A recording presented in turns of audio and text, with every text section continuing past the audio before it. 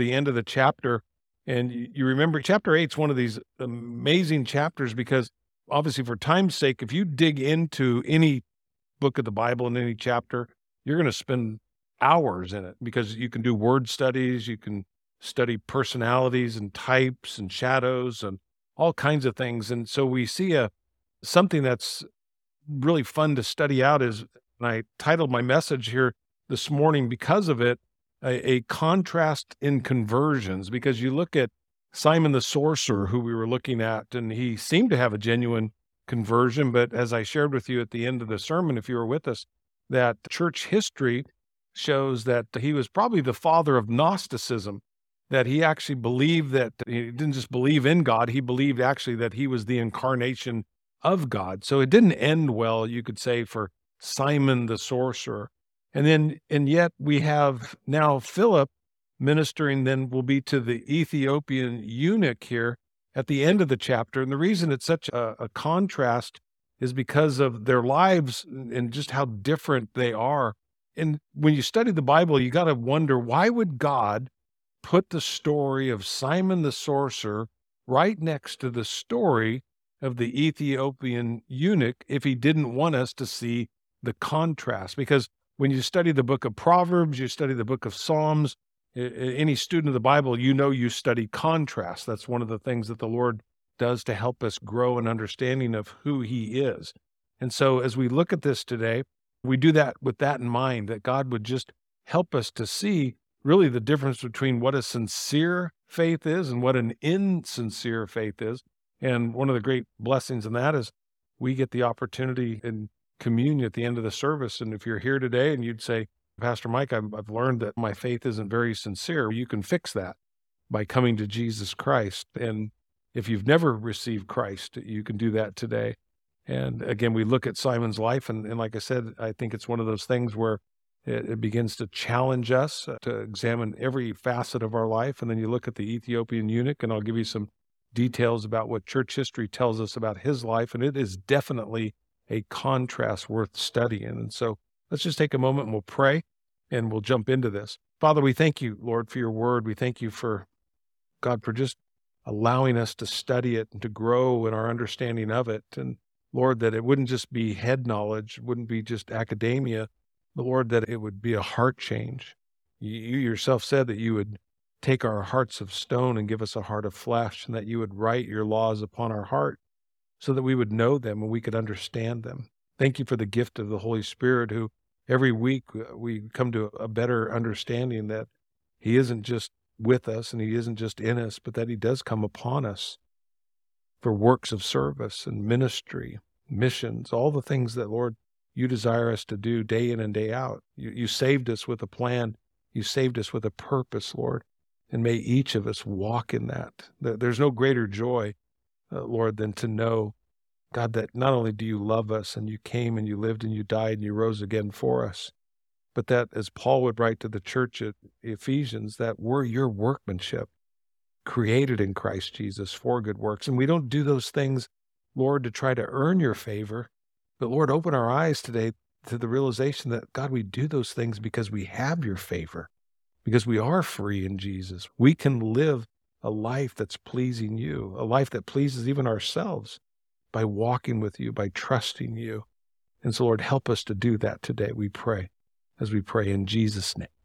Amen. One of the interesting things to me as I go through this chapter, and it really made me think about prophecy for a second. How many of you, by show of hands, you like biblical prophecy? Is there anybody in here? There's a lot of you that do, and myself included. And I look at this, and as we study the Bible, I look and I go, where is America in Bible prophecy? Does anybody know? None of us know. Yeah, because I see Carol's, we don't know. I can't find America. I want you to know personally, as your pastor, that troubles me. And the reason, no, it really does. And it's sad. And I think you'll understand as we get into this chapter and we think about the contrast between Simon the sorcerer, who, for all intents and purposes, said, I believe, and he was even baptized, right? But history shows that he becomes the father of Gnosticism, that he doesn't believe in the literal resurrection from the dead, and that ultimately in his end of his faith, that he believes that he actually was God. and how many people he took down that road, contrasting that to the Ethiopian's life. And I look at this and I'm going, okay, but if I read prophecy, let me ask you this. Is Israel in Bible prophecy? Okay, is Russia in Bible prophecy? How about China? Yeah, that is. How about Asian countries? Yeah. How about European countries? We see the European Confederation. We have Daniel's prophecy. We see it in Revelation. So you go, we see countries, continents, and you go, but when it comes to America, and you go, but yet in America, you read this statistic, it always messes with me when I read this. 73% of Americans say that they're born again Christians. 73%. And I look at the news and I see the things that are going on here. I'm going, if 73% of Americans are Christians, we can't get to the place that we're getting. So are we really like the Ethiopian eunuch, sincere in our faith? Or are we more like Simon the sorcerer in our faith? And again, I don't know the answer to that. I think that's something that the Holy Spirit has to do in my heart and your heart. But I do believe that God put that in this particular chapter to challenge us to do exactly what we should do on a Communion Sunday. Guys, and I'm not that smart. I couldn't plan this on a Communion Sunday. Hey, let it fall to this text right here, right? Where Paul then in 1 Corinthians 11 is saying, examine yourself to see if you're in the faith. Read about Simon, read about Philip, read about the Ethiopian, and you go, and let the Holy Spirit be our teacher. Let him be our guide here. And yet I look here's maybe a chapter you can go back and read if you're a note taker. Just write this down for yourself. Matthew chapter 13. Because remember in Matthew chapter 13, Jesus is telling the story about the farmer who goes out and scatters seed, right? So we know that the seed is the word of God, right? And the soil that the seed goes into is the human heart, right? Because he explains it. I'm not going to read the first part of it. I'll just read the explanation when Jesus said, let me explain the parable. Because remember, they came and they said, why do you teach in parables? And he goes, because some people have eyes to see, but they cannot see. And other people have ears to hear, but they cannot hear. But he goes, but I want you to get this. And so Matthew chapter 13, verses 18 through 23, Jesus says, now listen to the explanation of the parable about the farmer planting seeds. The seed that fell on the footpath represents those who hear the message about the kingdom and don't understand it. Kind of reminded me of the Ethiopian when I first started reading it. It says, then the evil one comes and he snatches away the seed that was planted in their hearts. But we see something in the Ethiopian. What did he tell Philip? When Philip asked him, he says, hey, do you know what you're reading? He goes, no, I don't know how will I know unless someone helps me, unless someone instructs me? So we see a major difference between the Simon the sorcerer and the Ethiopian was humility, right? Humbleness before God, asking for help, right? So he says, the seed that was on the rocky soil represents those who hear the message, immediately receive it with joy. Simon the sorcerer, right? But since they don't have deep roots, they don't last long. They fall away as soon as they have problems or they're persecuted for believing God's word. The seed that fell amongst the thorns represents those who hear God's words, but all too quickly the message is crowded out by the worries of this life and the lure of wealth. That was Simon again. Simony, what was that? He was trying to sell religious practice for wealth. He's anything I can do to make money. So give me that power that you call the Holy Spirit. I want that power so people will need to come to me and then I can sell it to them. That was his heart's desire. And you go, not what the Holy Spirit was given for. So he says, the seed then that fell on good soil represents those who truly hear and understand God's word. And this is the Ethiopian to the T. Because as you read this story, what happens to him? He hears the message. He's reading from the book of Isaiah. He's reading Isaiah chapter 53, and we'll get into this. But he's reading it, and he doesn't understand it. So Philip climbs up in the chariot with him and explains it to him from right there from that text, and immediately then goes into what? The good news about Jesus Christ and about water baptism. He talks about it. And then the Ethiopian eunuch goes, then what's stopping me from getting baptized? He goes, stop. There's some water. So I shared this with you numerous times in this. Repentance isn't a thought, it's an action. So when God calls us to repent, what I'm saying is he's not saying go home and think about it. What he's saying is repent means to turn. When does he want us to turn? as soon as you possibly can. Now, today you could repent of things and you can't do anything while you're here. You'll have to wait till whatever it is that he's leading you to do. But I think you understand when he says repent, it is about an immediate response. And we see that in the life of the Ethiopian eunuch, right? Because he's going, stop, there's water. What is stopping me from getting baptized? And so what does Philip do? They get out and they baptize him right there. So you look at this and it's such a wonderful text. And you think they're in Matthew 13 to look at them. We could look at now.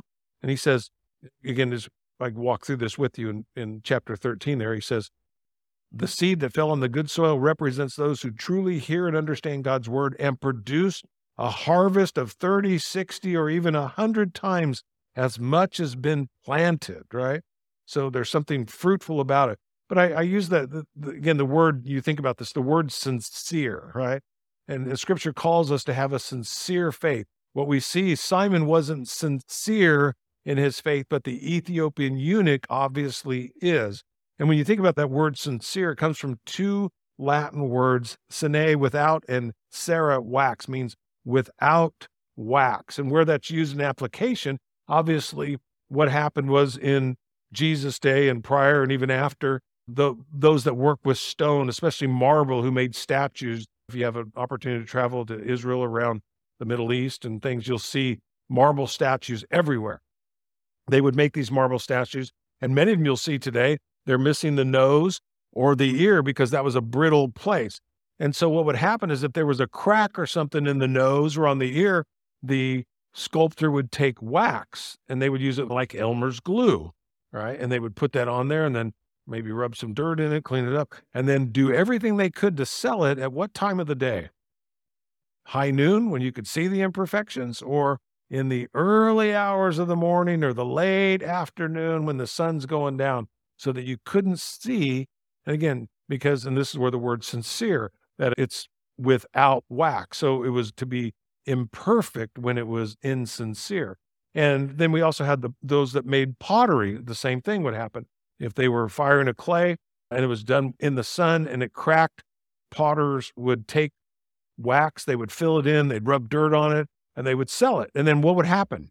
Someone would take it home, and especially if you used it in cooking and you put it to heat, what would happen to that wax? It would melt. Yeah, they say the same sun that melts the wax hardens the clay, right? So there's a reason for testing. And so we see in Simon's life that he's not sincere in his faith. When it's put to the test, we see in the Ethiopian eunuch's life, when his faith is put to the test, there's something sincere there. James chapter 1, verses 2-4 puts it like this. And I have to laugh at myself because I don't know if I've ever done this, okay? And yeah, this is what scripture calls us to do. You tell me about your own life. Dear brothers and sisters, I'm glad he didn't just say you guys, right? We're all in this together, right? Dear brothers and sisters, when troubles of any kind come your way, consider it an opportunity for great joy. Can anybody hear the last time that you were facing great troubles in your life, you looked in the mirror and you went, this is an opportunity for great joy? Can you remember doing that? I don't think I've ever done it. I know what it says there, and I want to do that, but there's something in me. But look what he says. Consider it an opportunity for great joy. It says, for that when your faith is tested, your endurance has a chance to grow. So let it grow, for when your endurance is fully developed, you will be perfect and complete and lacking nothing, needing nothing. I love that. And it all starts with what? A testing. And you go, but we don't want the tests, but the tests are good. Have you discovered in your own life, like I have mine, that God gives the test first and the lesson later? That's what he does. And there's so much to learn in a sincere faith here, because I think, especially in a day like this where there is communion, and I know that I'm hitting on things that are like nerves. There's that old expression, the dog that barks the loudest is the one who's getting hit with the stick. And I understand that. And in my own life, I've had to, because obviously I'm studying to teach on Sunday. So I'm having to go through this in my own heart and life. And I want to be as transparent as I possibly can with you, that I have my own struggle with it, because I see the immediate response of the Ethiopian here in what repentance is, that it's not something to think about, it's something to do. It's a call to action. It's a change of heart. It's a change of mind. It's a change of will. That's what God is wanting for us, right? And so you look at verse 26, he says, and as for Philip, he says, the angel of the Lord said to him, go down to the desert road that runs from Jerusalem to Gaza. You guys probably never heard of Gaza before. So I won't go into much detail with that. But Gaza is one of the 5 Philistine cities that was in the land before Israel even occupied it, right? Their enemies were already there in the land. Joshua basically had said, you need to obliterate the Gaza off the face of the earth. You ever heard the term God-forsaken? It's a term used for Gaza. This is how bad it is. It is barren, desert. It was just a place of evil. It was always where the enemies of Israel habitated. And you go, wow, not much has changed in that regard. But look at what Philip does here. Philip is in Samaria, right? The gospel's been going around, and it says, and there's great joy, right? Wouldn't it be awesome in our city if thousands and thousands of people were getting saved, right? And we're seeing it every day in the paper, and pastors are praying over their congregations, and people are coming up every Sunday, and they go, this person's crippled, this person's blind, this person's relationships are in the toilet, and all of a sudden you just start praying, and you go, and people are just healed, right? Would there be great joy in that city? You go, absolutely. And this is what's happening. And then suddenly, right in the midst of that, and it says the angel of the Lord, all that means in the Greek language just means messenger. We don't know if that was a literal angel, if it was the Lord Jesus Christ himself. If it was just, he sent someone, we don't know. It just says a messenger was sent, and he told Philip to go. Now, here's where it's a challenge for me. The writer of Hebrews, chapter 11, verse 6, tells us this. It says that he who or she who comes to God must believe that God is, that what? He's God. And that God is a rewarder of people who seek him, right? And so here you look at this text, and it says, as for Philip, an angel of the Lord said to him, go south down to the desert there in Gaza. Now, does he give him any other information that you can find? Not a word. So I think of me and I think of you. How many of you, if everything's going great, God is moving, right? The Holy Spirit is moving. People are being saved. They're being healed. It's an awesome thing. There's great joy in that city. And you hear a little voice that says, now go to Derby Acres, Dustin Acres, way out there by Taft. You go, and that's where you're going to go. And you go, if I was sharing this first service, my wife, God bless her, is always, I'll say, hey, honey, I'm going to do this, or I need this, or that. And my wife always asks a million questions. I'm just like, oh. I go, honey, it could be something simple. Go, hey, I was out in the backyard and the wind blew this thing over. And she'll go, so where were you? I just said I was in the backyard, but that's where she'll start, right? And she'll go through this thing, and I find myself just going, oh, she's one of those people that until she has all the answers, till it's settled everything in her heart and mind, we're not moving from that moment, right? And I get that because what she does in real life, I do in my faith. So if God whispers to me today and he goes, Mike, go, and he says, go to the desert in Gaza, I'm going to go to God and I'm going to go, can I have some more details?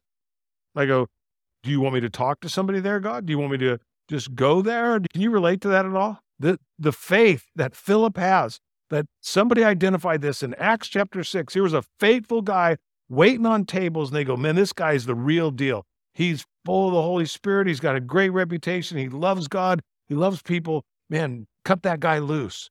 And what does he do? And so he becomes not just a deacon. All of a sudden, he's now sent, right, of God. He's preaching the gospel to people. And you go, wow. And he's not questioning God.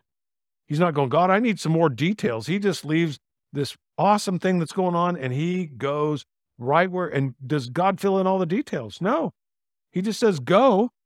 And he goes. He just literally, he goes. That's what he does right there.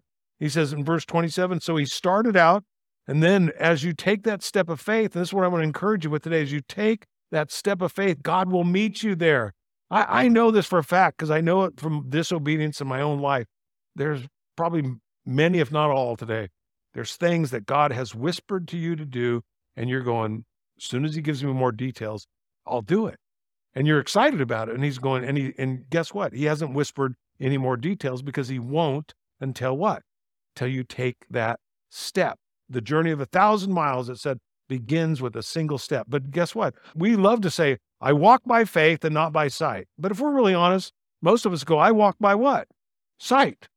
Sight. I walk by sight and not by faith. But the call of God to be used mightily of God is when we take God at his word. And we go, okay, God, you said go. And Jesus did say go. That's what the whole book of Acts is about, is go. You go, okay, I'm going to go where you lead me to go. I'm going to go. And you'll fill the details in when? When you get there. I don't like that. But what does he do? He says he starts out, he meets the treasurer of Ethiopia, a eunuch of great authority under Candace, the queen of Ethiopia. And her name's not Candace. Candace is her title. She's over everything here. Okay. The eunuch had gone to Jerusalem, it says, to worship, and he was now returning, seated in his carriage. He was reading from the book of the prophet Isaiah. The Holy Spirit said to Philip, go over and walk along beside that carriage. God has a great sense of humor. Can you imagine a carriage going along? You're out in the middle of nowhere. And all of a sudden the guy starts running along. Hey, you're reading, you go, okay, hey, does God orchestrate stuff like that? And you go, yes. That's how, so you can't miss it, right? You go, wow. And you go, I don't know if the chariot was going slow or Philip is really fast. I like to believe Philip's fast, right? It's just a better picture in my mind. Guys just run alongside. Hey, how you doing there? Here, God sent me. Yeah. Okay. Yeah. And look what how it folds out. So obviously he's leading, he's guiding him. And the sad part in this is you think about, understand this. Do not miss this. The gospel has gone out from Jerusalem to Judea to Samaria, and now it's going to the uttermost parts of the world. And you go, there was a reason why, and you go, it's persecution, right? We read that. We studied the life of Stephen, who was killed, right? The first martyr in the Bible. So they were very comfortable in Jerusalem. They were enjoying it. They were very comfortable in Samaria, and God just keeps moving them, and he's doing it through persecution. The Jews, and one reason that the church, the bride of Christ, you and I were grafted in, was because Israel rejected God's plan ultimately for them. They were to be a light to the Gentiles, right? But they created laws to keep them away from doing ministry to the Gentiles. They thought the Gentiles were good for nothing more than lighting the very fires of hell. That's what you and I, to the Jewish mind, were. That we were just fodder just to get the hells of fire going and burning bright. And so we could say there was tremendous prejudice there. But God had told them to be a light. And we see when Jesus himself, and when he goes to the woman in John chapter 4, the woman at the well, right? She's going, who are you? A Jew talking to me, Samaritan, and especially that a woman, right? And he's going, ma'am, if you knew who asked you for water, you'd ask him for living water, and you'd never have to come back to this well, right? Jesus dignified women. Religion tries to create subgroups and superiority of one over another, and the Jews, they like that as well. And so here you have this African who's black coming from Ethiopia. He's a proselyte, right? He has converted to Judaism. So he's become a Jew. So he's coming all the way from Africa. There was 3 major feasts, remember, during the course of the year that male Jews of age would come back to Jerusalem. There was Passover, there was Pentecost, and then there was the Feast of Tabernacles in the fall. They were all harvest oriented, right? And so here's a guy that converted to religion. Make sure you understand that. Converted to religion. So he comes from Ethiopia, goes to Jerusalem to worship God and to offer sacrifice, right? What happens when this Gentile, Ethiopian, African gets to Jerusalem? Can he offer sacrifice? No. He gets to the temple and there's walls there. Guess where he's stuck? He's stuck where you and I are stuck, where the Gentiles were. What do they call it? Colonnade, Solomon's porch. Yeah. He had to stay in Solomon's porch. And you go on, there was a wall there, and it said with an inscription, if a Gentile goes beyond this point, you do so with the penalty of death. Wow. Come to church and you go in the wrong room and you get killed. And then you go, yeah, so you have the court of the women, you got the court of the Jews, you got the court of the men, you got the holy place, the most holy place. You go, they got nothing but walls all around this thing, blocking people from access to God. But what did Jesus come to do?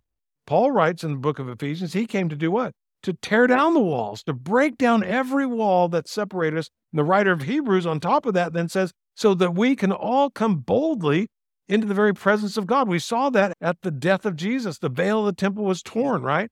That 18-inch curtain, 90 feet tall, torn from top to bottom, not with human hands, but the hands of God, so that we could come boldly into the very presence of God, right? So he gets to Jerusalem now, and he's going, wow, and they go, nope, you can't come in. How do you think he was leaving Jerusalem? Just put yourself in that position for a second. You think he was excited about his faith now?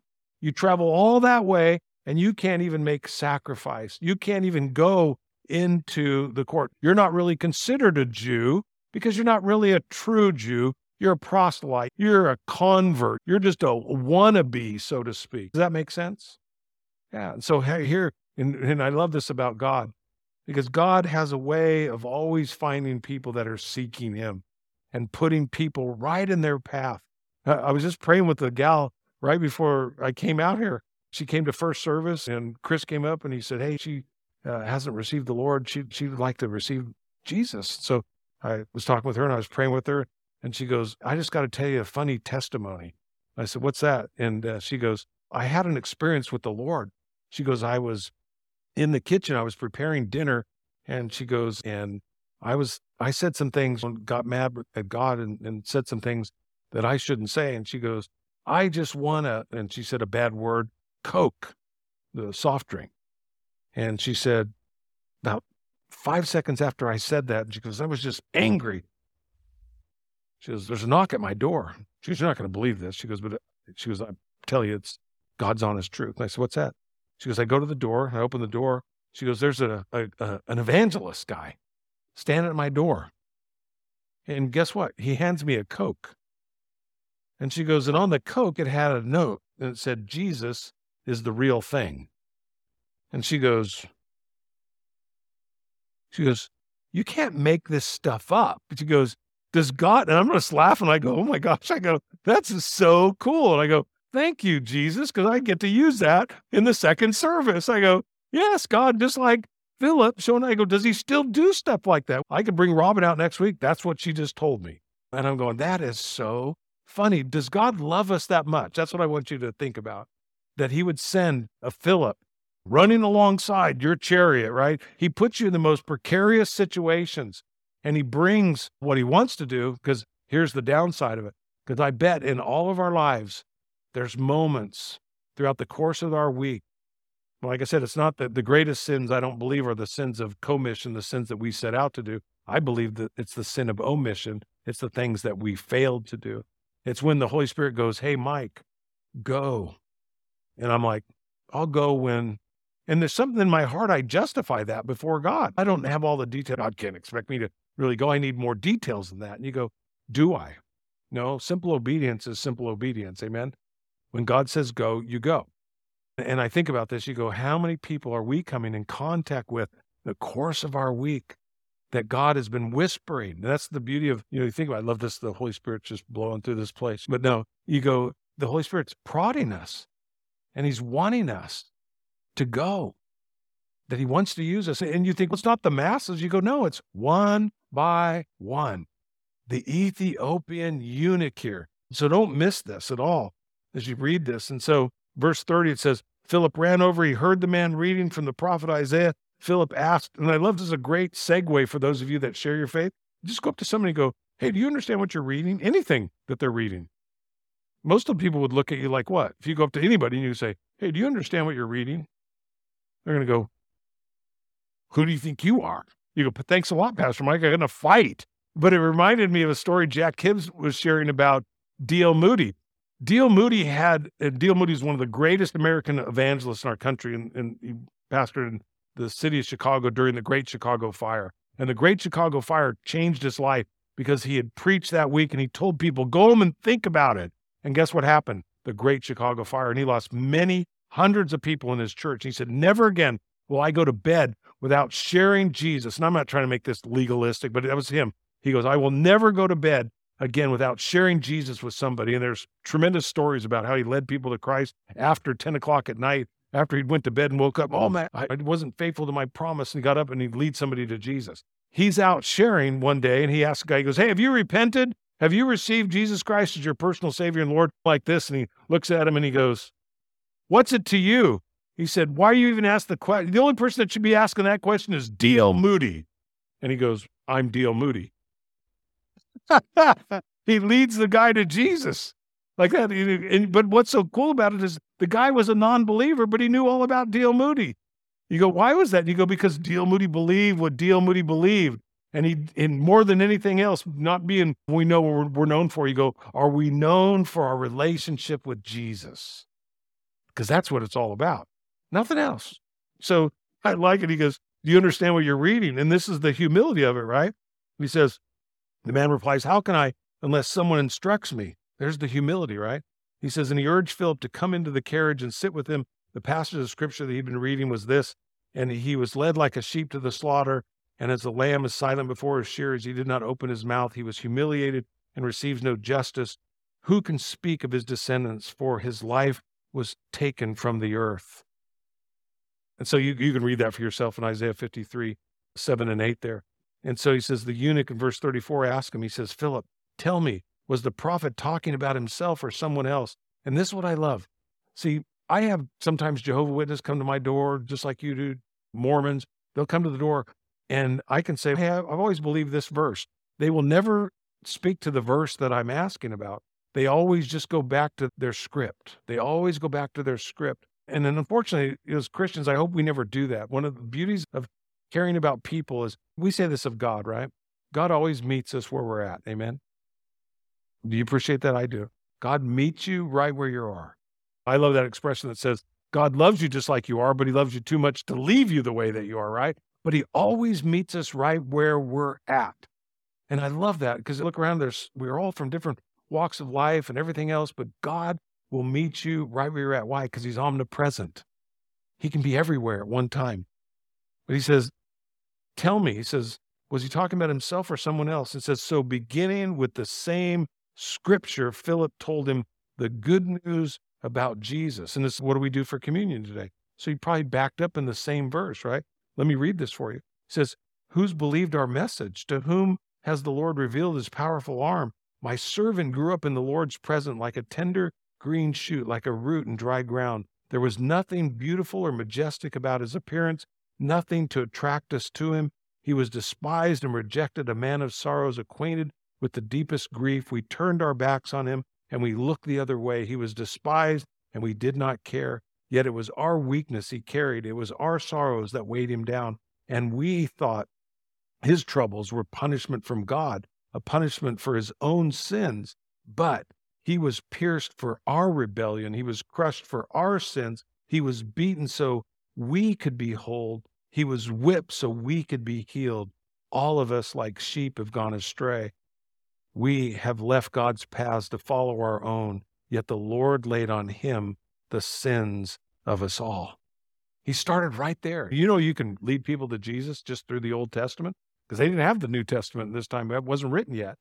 They just shared the word of God because the word of God prophesies about the coming Messiah, that he will come into this world to save us from our sins. And that's what he's sharing with the Ethiopian. And the Ethiopian immediately responds to it. So it says in verse 36, it says, so as they rode along, they came to some water. And the eunuch said, look, there's some water. So obviously what? Philip had gone into what water baptism was. But know this, water baptism isn't unique to the New Testament.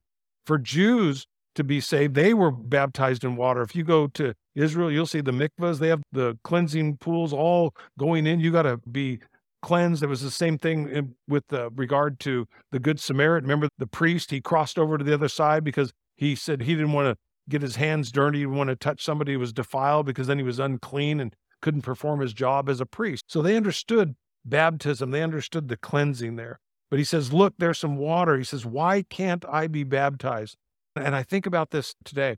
There's probably some of you that are older that have yet to be baptized in water. And I say yet, because you will, because you're going to come to a place of obedience. But the thing is, the longer you wait to be obedient, I can tell you this, the harder it gets to be obedient. The longer you wait to be obedient, the harder it gets to be obedient. And that's one of the reasons I love, on a communion Sunday is to sit before the Lord and go, God, this area of my life, I've been disobedient, and I know that. And it's getting hard because it's getting harder and harder to become obedient because I've been disobedient so long. And that's where we have to worry about the hardness of our own heart. And so we pray, God, thank you. Thank you, Jesus, that you said, what does your word declare to me? That God, you said you'd take my heart of stone and you would make it a heart of flesh. And you go, oh, thank you, Lord, that you would do that for us. And that by your Spirit, you will come alongside, you will convict us of sin and of righteousness, and you will lead us into truth, and you'll bring to remembrance all the things that you've declared in your word. And you go, man, what a friend we have in Jesus. So he says, so he ordered the carriage to stop. They went down into the water, and Philip baptized him. Then he says, and baptize means submersion, right? So they went under. It wasn't sprinkling. It was complete. Because you think about that, our identity in Christ, you want it to be complete, right? I don't want to be sprinkled. It's like Peter saying, oh, I need to be clean. Just wash my head. He goes, Peter, if I don't wash you, you don't have anything to do with me. And Peter got it. He goes, then Lord, do all of me then. Wash all of me because I need it, because I'm a sinner tainted by sin. And so it says, and when they came up out of the water, the Spirit of the Lord snatched Philip away. The eunuch never saw him again, but he went on his way rejoicing. Now, what I love about this, it's the Greek word there, harpazo, right? And it's where it means snatched away or yanked away, taken away. It's what we see in 1 Thessalonians chapter 4 with regard to the rapture of the church, that we've been snatched away, taken away. That's not a new teaching. Some people will say, that's just a 21st century teaching. It's just from the early 1900s or something. You go, no, it goes all the way back to obviously your Bible for one. And there's numerous places. It's not just in 1 Thessalonians chapter 4. We see it right here, obviously, in Acts chapter 8. And then I think back, is there a guy named Enoch? What does it tell us in Genesis about Enoch? Enoch, it says he walked with God, and then what? He walked no more. He was raptured. He was taken up. He was taken out. Then we think of Elijah, right? And then it says Elijah, he wasn't just walked with God no more, but he was snatched away. He's in a chariot, right? He goes, and next thing you know, he's gone. He's been snatched away. And we have these little snippets. We have things in Scripture that teach us about this practice, the rapture. Now, I like what some commentators put it, when you see these little glimpses in Scripture like this, they call it rapture practice. Rapture practice. You might write that down. Enoch, Elijah. Here we got, again, Philip, and then next will be us, the church, taken out of here. Verse 40 goes on, it says, and meanwhile, Philip found himself farther north at the town of Azotus. It says he preached the good news there and in every town along the way until he came to Caesarea. So he got taken up, he got moved about 20 miles. Not taken up to heaven, but he was literally snatched away, taken out. And I look at this and I'm going, wow, that's just an amazing little snippet there, just to remind us how God has promised in our lives to be there for us, to use us, to surprise us, to use us in amazing ways. But yet I look at this and I want to close with this. When you study church history, think about the Ethiopian eunuch here. It said that he went back to Northern Africa and that single-handedly he won North Africa to Jesus Christ. And yet you don't think too much of him, right? You go, the Ethiopian eunuch, but he's responsible for the African continent hearing the gospel and literally thousands and thousands of people coming to faith through one person. And you go, why? You go, because Philip was willing to listen. See, so many of us, I say this hopefully to your comfort, not to your condemnation, but you go, Pastor Mike, I am not an evangelist. Didn't say that you were. Didn't say that you were. But has God placed a call upon my life and your life to share the love of Jesus and the message of hope of Jesus with people? And again, maybe it's not going to be in a stadium like Billy Graham. Maybe it's just going to be at work, or maybe in your neighborhood, or maybe at your kids' schools, but it's that openness to be used of God. And I'll leave you with this. It was really interesting just praying through this week. And I saw this article, and it said this. It said, when it comes to contemporary heroes of the Christian faith, we are all familiar with names like Billy Graham, but what about Edward Kimball or Mordecai Ham? It said Edward Kimball was a shoe salesman. who worked alongside a guy named Dwight Edward. Or Dwight. Edward shared the gospel with Dwight, and Dwight accepted Christ. It was 1858, and Dwight's last name was Moody. We know him as D.L. Moody, who was one of the greatest evangelists in history. Years later, when Moody was preaching, a pastor named Frederick D. Meyer was deeply stirred. As a result, he went into his own nationwide preaching ministry. And on an occasion when Meyer was preaching, a college student named J. Wilbur Chapman heard him and accepted Christ. He went out and began to share the gospel, and he employed a young baseball player by the name of Billy Sunday. Billy Sunday ended up being the greatest evangelist of his generation. When Billy Sunday preached the gospel in Charlotte, North Carolina, it was such a great meeting that he was invited back. But when he couldn't be there, Sunday recommended a preacher by the name of Mordecai Ham. Ham went to Charlotte and he preached, but not many people responded to his invitation to accept Christ. But on one of the last nights, a tall, lanky boy who worked on the local dairy farm walked forward. Everyone knew him as Billy Frank, and we know him today as Billy Graham. So the point was, he said, so Edward Kimball, the shoe salesman, reached D.L. Moody, who touched Frederick Meyer, who reached Wilbur Chapman, who helped Billy Sunday, who reached a businessman in Charlotte, who invited Mordecai Ham, who ultimately reached Billy Graham, and it all began with one simple witness of Edward Kimball. And I love that because it just demonstrates, and God wants us to see it. Every life counts. Every person counts for God. And sometimes we just go, God, until I get more information, until God hasn't called me to this. And you go, and what he's called every single one of us to is just simple obedience, is to listen to his voice. When he says go, it's time to go. Amen? Amen. I'll invite the worship team to come up and those that will pass out the elements, and we'll close the service today with just a song and an opportunity for you to thank the Lord. Thank him for loving you, for saving you, for forgiving you. And then ultimately then to go, Lord, and wherever you want me to go this week, wherever you want me to go, God, give me the faith to trust you, to believe you, and to go wherever you lead me to go. Amen. Father, we thank you for your word. We thank you for your love. Lord, thank you for communion today. And Lord, as we receive it, Lord, may we just appreciate you so much, Lord, for what you've done for us. Lord, it isn't about going out of the church and going, oh, in order to be saved, I need to do this. No, everything to be saved, God, you took care of. But Lord, help us as we go out from service today and into this week, that we go in the name and in the love of God, that we look at the world today, and as we study our Bible and we don't see America in prophecy, Lord, there's only one of two things. Either the church really is so big here in the United States, we're going to be raptured away, or God, we are falling away. And in my own heart, the things that I see in the news and reported, it seems like there's a great falling away, which then for us, Lord, is just a great opportunity to love people, to say, man, how's that working for you? And then to point them to the cross, to point them what we know to be true, that their sins can be forgiven, that their names can be written in the Lamb's Book of Life. And so, Lord, I pray that today, if there's anybody here or online at home, Lord, that hasn't received you, they would do that now, that this would be the best communion Sunday for them, as they hold that bread in their hand and say, Lord, thank you that it's your body broken for me, as they take that cup and go, thank you, Lord, it's your blood. By your blood, I'm forgiven today. And that we would know that, Lord.